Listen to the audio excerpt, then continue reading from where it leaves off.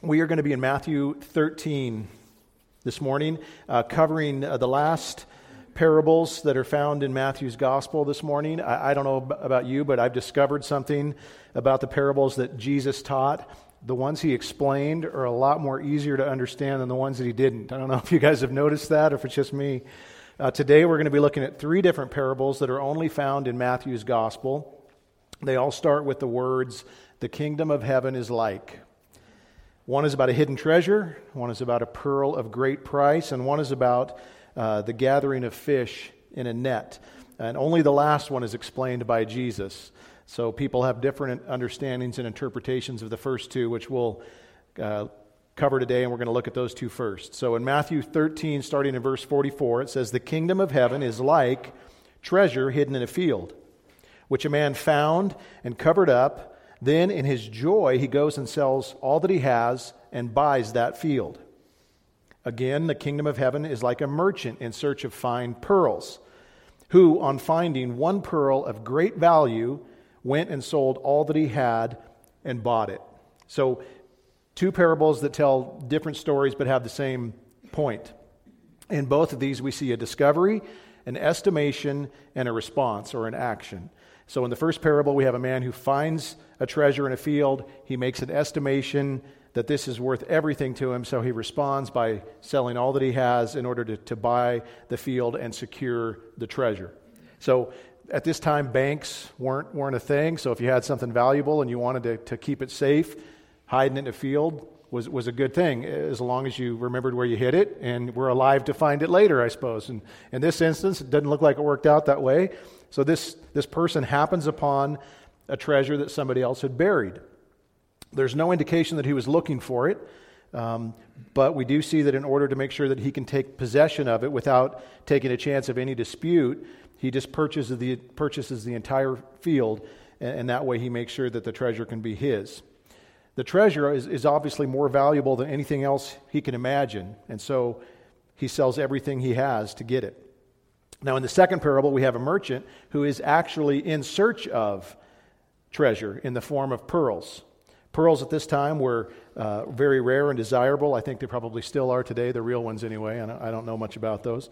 But he finds one of great value, and he estimates that it's better than any pearl he's ever found before and better than any pearl he will ever find. And so he does the same thing. He sells everything he owns in order to secure it for himself.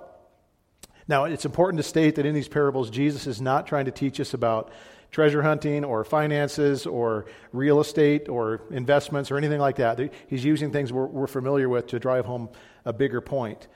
And basically, the way most commentators, I would say, understand these passages, the ones that I found anyway, they interpret the parable something along these lines.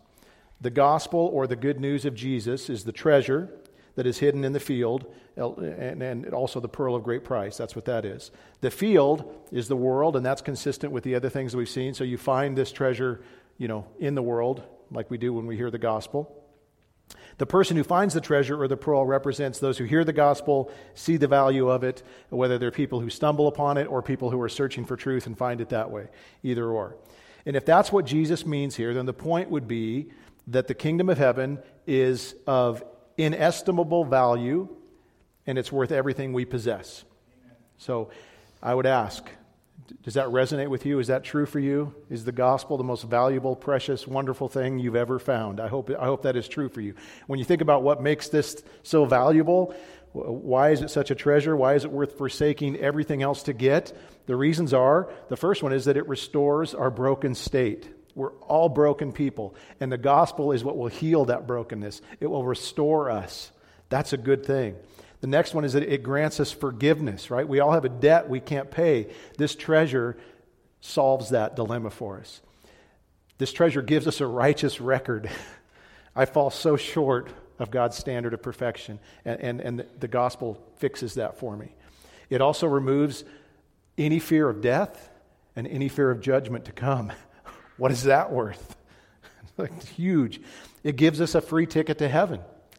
That's big. But maybe the most important thing, and probably the thing we tend to maybe value the least, it gives us a relationship with God, the God who made us. It gives us a relationship with Him. So this is amazing. What are those things worth? What kind of price tag would you put on them? Can you think of anything more valuable? The Apostle Paul is somebody who, we're very familiar with his story. Mike actually talked about him last week. He was somebody who was desperately trying to please God through his own works and righteous efforts. And in fairness, he did a much better job at it than most of us probably do. He really gave it a good run. But at some point, he was abruptly confronted with the gospel of grace, and it changed everything for him.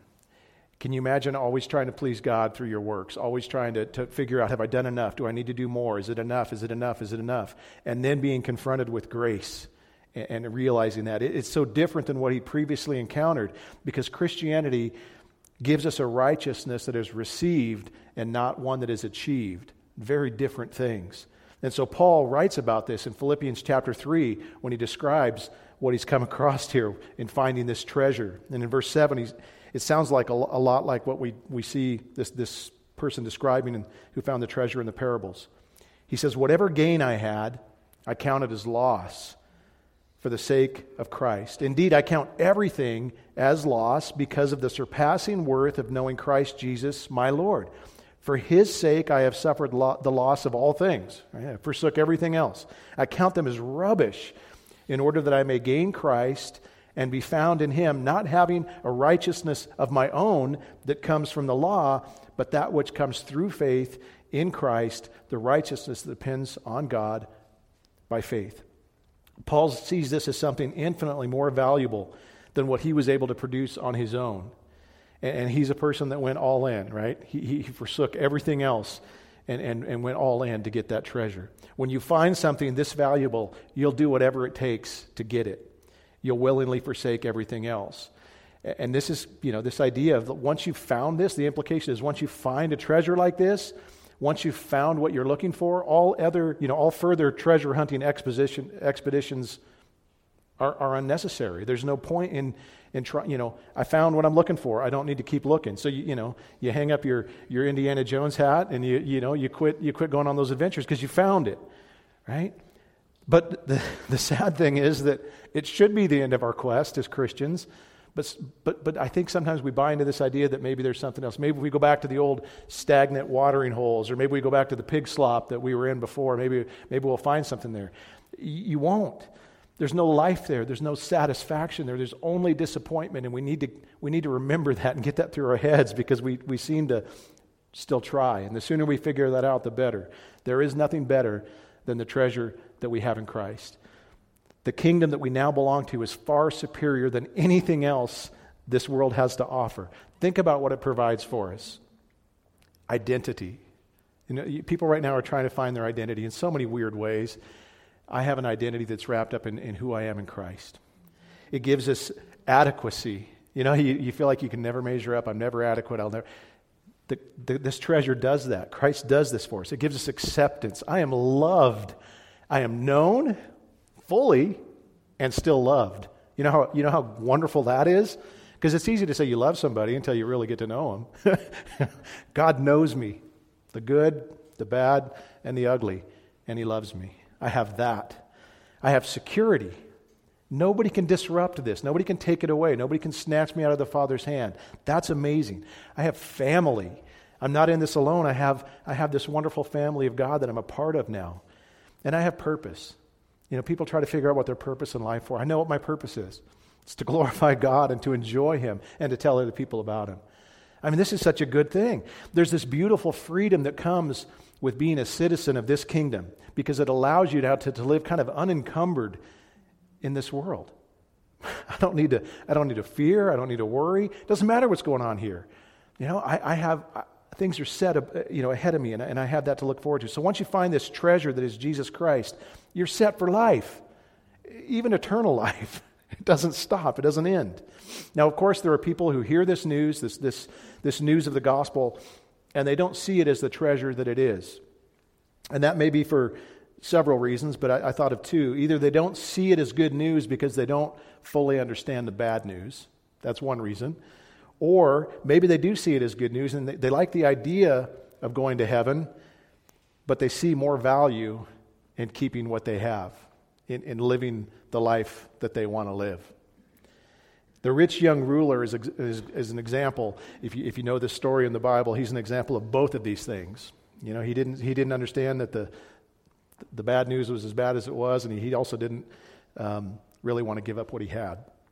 We read about him in Matthew 19, and if you're familiar, you know that this young man comes to Jesus, and he asks him probably the most important question someone can ask. He says, "What must I do to gain eternal life?" But this is how he phrases it: "What good deed must I do to have eternal life?" It's kind of funny that makes more sense to us than forsaking everything, dying to self. Just tell me what good. Give me my list of 3 things I need to do to go to heaven, and I'll work that out. That sounds good to us.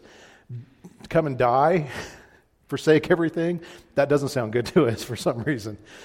So the young man obviously sees himself rich in 2 ways. He was rich financially, but he also sees himself rich morally, because as we'll soon see, he doesn't really see himself as a sinner. And he thought that he was pretty close to getting into heaven based on his own merits, which means he doesn't understand the bad news. And there are a lot of people, I think, that fit into this category, especially because we're now living in a time when people don't seem to think anything is wrong. I mean, you got to be doing something really crazy for somebody to say, well, that's wrong. I mean, really crazy. So it's easy to see yourself as pretty righteous when you compare it to everything else we see going on. It would have also been logical for this man to assume that God was pleased with him or happy with him because he was wealthy. And we do that, don't we? We think, well, if I have riches and wealth, clearly God likes me and is happy with me. Don't we do that? We think that way. We forget that Satan has the ability to make people wealthy as well. And if you don't understand that, you look at the temptation of Jesus in the wilderness, where Jesus just basically said, look at all this that's out here. I'll give all of this to you if you bow down to me. And Jesus didn't say it's not yours to give. He didn't argue with him. It seems like Satan is able to do these things somehow. God has given him enough, lead on the rope to give people this kind of stuff. And if you think about it, it's pretty wise, because we see it as blessing from God, and maybe it's the thing that pulls us away from God. And Satan knows that. He knows that this might draw us away from God entirely. And so having riches doesn't necessarily mean that God has blessed you. It could, but it doesn't necessarily mean that. So even though the man thought he was morally and financially set, it's very telling that he still knew something was wrong. He still understood that something was lacking or missing. And that's why he asks Jesus this question: what do I need to do? He still knows that. And I think we all know this deep down in our soul. We all know something's wrong and something needs to be fixed. Everybody does. So he asks Jesus the question, what do I need to add so that I can go to heaven? I know I'm close, but what would just kind of push me over the line there to where I can get in? Do I need to go to church more often? Do I need to give more? Do I need to volunteer more time? I mean, that's the way we think about this stuff. And if you've ever read this account, you might be surprised by the way Jesus answers back to him. Because again, it doesn't sound like the right answer. What do I need to add, Jesus? And Jesus says, if you would enter life or heaven, keep the commandments. Sounds like Jesus is teaching salvation by works. Keep the commandments and you can go to heaven. Is that right? Well, it is. Jesus is telling them the truth. If you want to find a way to get to heaven on your own, all you have to do is live a perfectly righteous and sinless life. And you'll get to heaven. Anybody relying on that program? No, of course not, because we can't, right? Jesus knows this. But that's what Jesus is doing here. He's actually zeroing in on this guy's blind spot. This guy doesn't see himself as a sinner, and Jesus is going to make that clear to him. And hopefully, in doing so, he's going to show him where he really stands, hopefully create desperation in this guy so that he will see that the gospel really is a treasure he needs. And I love this, that Jesus is willing to do this for this guy. So we have to remember that Jesus knows what's in each of our hearts. He knows what we, if he was talking to me, he might do something different than he was with the rich young ruler. But the bottom line is this man is convinced that he's a good person who's pleasing to God, and what Jesus is going to do is just gently walk him down a path to show him that it's not the case at all. But he does it in a pretty cool way. So in response to Jesus telling him all he has to do is keep the commandments to gain access to heaven, the young man responds by asking, okay, which ones? It's a good question, right? I mean, when you consider there's 613 commandments in the Old Testament law, which ones and then of course there's all the stuff that the religious leaders added on. So it's a good question. Which ones do I need to focus on? And Jesus simply sticks with like the well-known ones that we from the Ten Commandments. He mentions some of them. He says, you shall not murder, you shall not commit adultery, you shall not steal, you shall not bear false witness, honor your father and mother, and you shall love your neighbor as yourself. Now, it's possible that Jesus lists out the commandments that this guy was actually doing a pretty good job of handling. Maybe that's what he had in mind here, because, we can give the guy maybe the benefit of the doubt. The way the young man answers tells us he believes he was doing a good job at keeping these, because he says it. All these I have kept. Like, what do I still lack? It's kind of funny, but I like that, It's like, okay, I got that stuff handled. What else you got? And this is where Jesus drills down to the real issue. He responds by saying, if you would be perfect. Now, I want to stop there for a second because, again, don't miss what Jesus is saying here. Perfection is the standard. That's the necessary standard. If you want to get into heaven, like how perfect you need to be to go on this ride, 100% perfect, holy. Say, that obviously disqualifies all of us. We don't think this way. We think that in the end, God's going to take our good deeds and then our bad deeds, and hopefully the good deeds just kind of, go like this. But that's not the way it works. You know how many bad deeds it takes on the scale to disqualify you from holiness? Yeah, just one. And we don't think this way. We don't understand it. And I have a really gross analogy that'll help you, get it if you want to. But just for what it's worth, bear with me. Let's say I found the most pure, wonderful, refreshing spring water in the world, and I put a glass of that out here. You wouldn't hesitate to drink it. It would be wonderful. But if I were to go into the men's bathroom, and I chose the men's bathroom on purpose because it's the grosser bathroom generally, and took a droplet and put it in the toilet and just got a little drop of toilet water and came out, and just one drop into that glass, would you drink it? And there's always that one wing nut from like grade school that says, if you give me $5, I'll drink it. But you wouldn't drink it. Why? Because that one drop has defiled the whole thing. It's permeated all of it. It's changed its entire makeup. And that's what we don't understand. That's what sin does. It defiles the whole thing. Right? So, perfection or complete holiness is God's standard to access his kingdom. So Jesus responds to his question of what do I lack by saying this? If you would be perfect, the standard, go sell what you possess and give it to the poor, and you will have treasure in heaven, and then you can come and follow me. Now, Jesus isn't saying that if we give away all our possessions, that's how we get into heaven. He's zeroing in on the guy's blind spot, like I said. It's interesting that the parable of the man who finds the treasure, it's the same thing. He finds a treasure and goes, I got to have this. I'll get rid of everything. But the rich young man doesn't do that. Jesus is telling this guy who sees himself as a superb law keeper that this guy hasn't even passed the first commandment. That's what he's saying. It's kind of funny. I've kept all the commandments, Jesus. And he's like, you haven't even kept the first one. And you don't even see it. What's the first commandment? Don't have any other gods. Right? And does this guy have another God? Yeah. One that he's not willing to forsake. One that he's not willing to leave. And it's riches. And he doesn't even see it. He can't see it. And Jesus is like, boom, you're an idolater. He loved his riches the most. That was his real treasure. He was unwilling to part with it. And so he went away sorrowful, it says. The man went away sorrowful because he had great possessions. Now, this is where Jesus' disciples who watch this whole thing go down ask the question, well, then who can be saved? Right? It's a great question. Because the truth is, we're not that different from the rich man. And I think the disciples understood that. They're going, wait a second. He wasn't willing to forsake this thing, and they start looking at themselves and thinking, well, who can be saved at this point? And this is why this interpretation of the parable gives me a little bit of trouble. The idea of the man is, we're the ones that find the treasure. Because I don't feel like I'm that much different than the rich man. Would I, upon stumbling upon this treasure, see it as treasure? Would I forsake everything in order to get it? These are the questions we have to ask. Would I deny myself to get God? Or is the reality that I'm too broke to buy the field, and I wouldn't even see it as treasure anyway? Right? And so when they ask who can be saved, Jesus gives this answer that I love. It's one of the greatest statements in the Bible. Jesus says, with man, it's impossible. But with God, all things are possible. That means that if God intervenes, if God does something, we can be saved. And that's good news. So this is where there's another way to look at this parable where we kind of flip the script, and it's good for us to think this way sometimes. I'm not sure which the right one is, but here's what we do often when we read the Bible. It's easy for us to read the Bible from an individualistic triumph. I'm not going to try to say it again. Personal perspective. Just when Elmer footed that. That was good. We can see ourselves as the main character in the story and then center everything around us. I don't know if you do that, but I'm really good at doing that.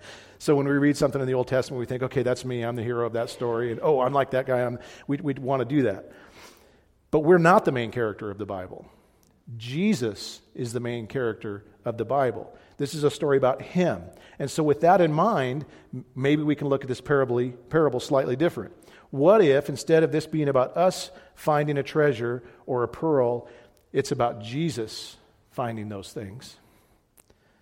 As I stated at the beginning, we have a man who finds a treasure in a field. He makes an estimation that it is worth everything to him, and so he responds by selling everything he has in order to buy the field and secure the treasure. What if that's talking about Jesus and not about us? Maybe this isn't about us finding Jesus. Maybe this is about Jesus finding us. And this is kind of neat to think about. What if Jesus is the one who left everything he had? What if we are the treasure or the pearl of great price that he wanted? What if he paid the price with his own precious blood? What if God so loved the world that he gave his only Son that we wouldn't perish but have eternal life? You know, it's hard to imagine that we would be a treasure that God wanted. That's where we go, wait a second, that can't be right. Why would he want us? Why would we be the pearl of great price?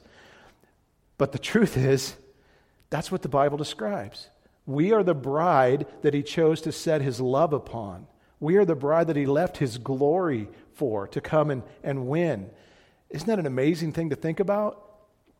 It's an incredible thought. And this isn't foreign to the Scriptures either, because we can read in the Old Testament, in Deuteronomy 7:6, this is what he said about his people in the Old Testament. For you are a people holy to the Lord your God. The Lord your God has chosen you to be a people for his treasured possession out of all the peoples who are on the face of the earth. And I believe we're part of this now. I don't believe we've replaced his people, but we're now part of God's people. We've been grafted in. And so even in Titus 2:14, it repeats this idea. It tells us that Jesus gave himself for us to redeem us from all lawlessness and to purify for himself a people of his own possession. You are precious to God. Do you know that? It just sounds so weird to hear it. I am precious to God? It doesn't make sense. But he forsook everything to win you, to make you his own. That's why Jesus came. Isn't that crazy to think about? But I'll tell you what, when I think of the parable in the first way, like this is up to me somehow, it almost feels like oh man, this is on me. It feels almost like a weight. When I think about it the second way, I'm worshiping God in gratitude and thinking, thank you, Lord. Behold, what manner of love the Father has given unto us that we should be called the children of God. Are you kidding me right now? It's like, yes. Anyway, I'm sorry, I'm getting emotional. Look at this. You guys had prepared for me. I have to say there's truth to both ways of looking at these parables, and I'm not sure which way to go. Commentators are split on them. It's kind of funny. But they're both true, and you get it. That's the neat thing. When Jesus doesn't explain it, make sure that it lines up biblically with other truths in the Bible, and we have a little bit of freedom here. I wish I understood it. Maybe you can tell me what your thoughts are about it, but I know that the context flows pretty good when you run into the next section, because if the meaning of the parable is that Jesus came to purchase and secure a people of his own, then the next section is a very natural transition. Because in verse 47, it says, again, the kingdom of heaven is like a net that was thrown into the sea and gathered fish of every kind. When it was full, men drew it ashore and sat down and sorted the good into containers and threw away the bad. And this is another one where Jesus explains it for us, which is great. So in verse 49, it says, "So it will be at the end of the age. The angels will come, separate the evil from the righteous, and throw them into the fiery furnace. In that place, there will be weeping and gnashing of teeth." Now, in this parable, Jesus basically is describing this large dragnet that you can kind of picture just slowly being dragged through the waters of time, pulling in every person who's ever existed toward the shoreline of eternity. And that's where everybody gets sorted out. It's very similar to the parable of the wheat and the weeds that Pastor David covered a couple of weeks ago. A great sermon. If you didn't hear it, you can go back and listen to it. It even ends the same way. At the end of the age, the angels come and separate good and bad, righteous from unrighteous, and each will be distributed into their eternal dwelling place. Now, of course, we know that none of us is good in the sense that, we can't make the cut because of our goodness. We've already established that. We can't come close to God's standard of perfection and goodness. So, what makes a person a good fish? We need to know this. It's based on Jesus' righteousness being given to us, not us achieving it. And this is the good news of Christianity, is that He has given us the righteousness we need to be good. So this refers then to people who have confessed their sin, recognized their need for a Savior, repented of that sin, placed their faith in the death, burial, and resurrection of Jesus Christ for their salvation, and have bowed their knee to Him and confessed that He is Lord. If you have done that, congratulations, you're a good fish. That's it. He does it, and it's not something we have to obtain. But that's the only way to become a good fish. Now, it's easy to read this parable and only see the disturbing side of it, which is the fiery furnace part. It's right there for us to see. It's like, there it is.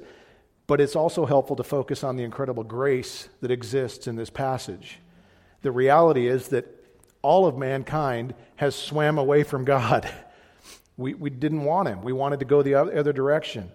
And God, in His grace, has intervened. So the fact that any fish end up in His kingdom should blow your mind. Should just, like, what? Because when you consider what God did in order for that to happen, the sacrifice of His own Son, for instance, in order for that to happen, it's mind-blowing. Now, there's been this recent push in the church to erase the idea of hell, almost like, we want to give God's image a much-needed makeover. So it's kind of frustrating. And it's not because the Bible is vague about hell. It's because it makes us uncomfortable and because it's difficult to understand. I'll just straight up admit, hell is one of my least favorite subjects to talk about as a pastor. It's right up there with money. Both of them just stink. I don't want to talk about them. But Jesus talked about it, and He talked about it with vivid detail. He certainly talked about it like it was a real place where people would end up. Too many Christians have jumped on the bandwagon like they want to be God's publicist and do damage control, make Him read a little better with the with the younger demographic or whatever, with the culture. We're wrong when we do that, because we're now creating an image of God that we're comfortable with. How do you suppose God feels about that? Not good. Do you think we need to get God off the hook? Do you think He's like looking for our help here? Do you think we need to rebrand God's image? No. Are we going to submit to the pressure of culture and adjust truth accordingly? Or are we going to submit to the authority of God's Word and adjust to what it teaches, even if it makes us feel uncomfortable? And it's got to be the second thing. There are two things that help me in regard to the subject of hell. The first one is knowing that God is completely just and that nobody's going to end up there unfairly.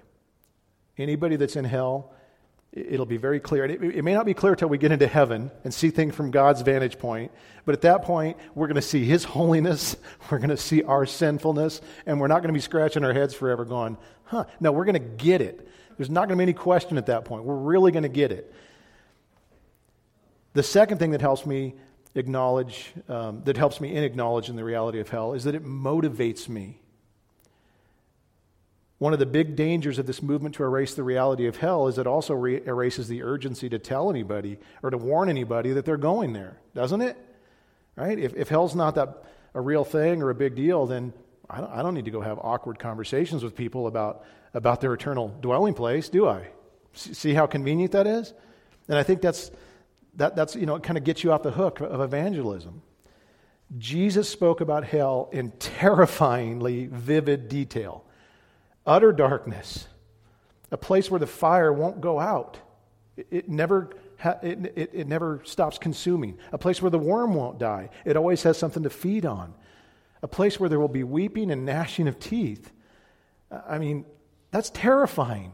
And I'll just tell you, that's what scared me into the kingdom of heaven. God used the fear of hell to get me to finally bow my knee.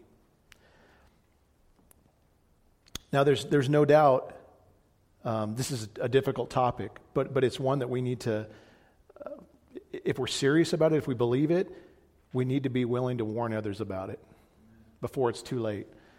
And that's a difficult thing to do. The way we do it is obviously, it matters, but this is huge. So I appreciate that it's in the Bible, and I appreciate that Jesus took it seriously and talked about it. We need to also. So it motivates me in that regard. Jesus has been teaching his disciples amazing truths about the kingdom of heaven in these parables, and there's no doubt that it would have challenged a lot of their preconceived notions too. Probably they struggled with some of the stuff that he talked about. So he ends the section of the parables by asking his disciples the following question. He says, "Have you understood all of these things?" It's pretty funny. It's Jesus is obviously a master at communicating. One of the keys to communicating is making sure that the people you're talking to have understood you. So asking probing questions like, "Did you understand what I just said?"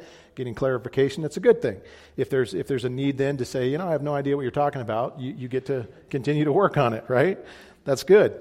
If you ever have questions, by the way, for us, I hope you guys know that you can come to us, whether it's doctrine or the direction of the church or, what are you guys thinking or whatever it is, just come and ask. We can have a conversation. That's good.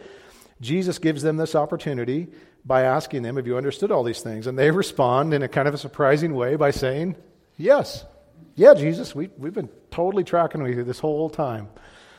Maybe they were. Maybe they were smarter than we sometimes give them credit for, or maybe they just didn't want to admit that they didn't understand everything. I heard one commentator said he thinks they responded with more enthusiasm than accuracy, and I would agree with that. I can see myself doing this, even at times when we were, over in the foreign country of Scotland, where they say they speak English, but there's times when you don't think that they're telling the truth because they'll talk to you, and there were a couple times where they say something, I'd be like, "Yeah, I understood that." I have no idea what they were saying, but it was easier just to pretend I did than to save face. If they did understand it, it didn't last for very long, because from this point until the resurrection, they prove over and over again that they really don't understand Jesus and what he's doing. But I love that Jesus doesn't challenge their answer. He doesn't, say, I don't. He just basically charges them to take this newfound knowledge of the kingdom, everything he's been teaching them, and go to teach others. That's what he says in verse 52. That's what he's getting at. "Therefore, every scribe who has been trained for the kingdom of heaven is like a master of the house who brings out of his treasure what is new and what is old." A scribe is somebody who studied the scriptures, interpreted them, and then told people the proper way to live by them. And Jesus is now charging them with this task. We might call it discipleship today, where we teach people the Word of God and how to live, how to get into the kingdom of heaven, how kingdom people are supposed to live here on earth, all of these types of things. And Jesus talks about bringing out both the old and the new to accomplish this. And I think this is a reference both to the Old Testament, and the new is what he was teaching them now, but what would become the New Testament. Both are important. Again, I see a movement today to try to, unhitch or disconnect from the Old Testament. It is the inerrant, valuable Word of God. We need to make sure we view the Old Testament in light of the New Testament. That's important. Right? But don't discount it. It's God's Word. It's valuable. There are going to be times when we don't understand the New Testament or the Old Testament properly, again, unless we're doing that. So we always need to make sure we're looking for Christ. We're looking for the story of the meta-narrative of the Bible, which is creation, fall, redemption, restoration. That's the way we read the Bible. It fits into that. But I love that no matter where we're at in the Bible, I like the way Spurgeon put it, so I'll just quote the way he said it. He said, "Don't you know, young man," he was speaking to a young lad, "that from every town and every village and every hamlet in England, wherever it may be, there is a road that leads to London. So from every text in the Scripture, there is a road that leads toward the great metropolis that is Christ." And so I would just encourage you, whenever you're reading the Bible, we play, where's Waldo is probably a bad way to put it, but where's Jesus? Where do we find him in this? And in the Old Testament, the new covenant was promised. It's there. And of course, we see it in the New Testament as well. Jesus is the main character of the Bible. He is the hero of the Bible, and he should be, because he's the one who, he's that treasure. He's the one that made us his treasure as well. And one of the greatest ways that we can remember Christ in the Scriptures is through communion, because these tables really do represent the gospel, the work that he's done on our behalf. And today, as we think about this, I want you just to remember how much God loves you, how valuable he is for you. We get so kind of wonky sometimes in life, wondering, do I matter to God? Is he paying attention to what I'm going through? He sent Jesus, bread, body, the cup, his blood, for you. Does God love you? It's displayed on this table in such a profound way. He does love you. So in 1 Corinthians, we read, "For I received from the Lord what I also delivered to you, that the Lord Jesus, on the night he was betrayed, took bread, and when he had given thanks, he broke it and said, 'This is my body, which is for you. Do this in remembrance of me.' And in the same way, also he took the cup after supper, saying, 'This cup is the new covenant in my blood. Do this as often as you drink it in remembrance of me. For as often as you eat this bread and drink this cup, you proclaim the Lord's death till he comes.'" Dear Lord Jesus, thank you so much for making us your bride. Lord, we know we're not an impressive bride. We know we're not even a lovable bride, and we know we're not even a faithful bride. And yet, you have set your love upon your church. And so we are grateful. We thank you that you purchased us at great expense to you. None to us. It was free to us, but at great expense to you. So thank you for your broken body, and thank you for your shed blood, and thank you for this message of hope that we have, that we get to take into the world, Lord. Thank you for loving us. In Jesus' name, amen.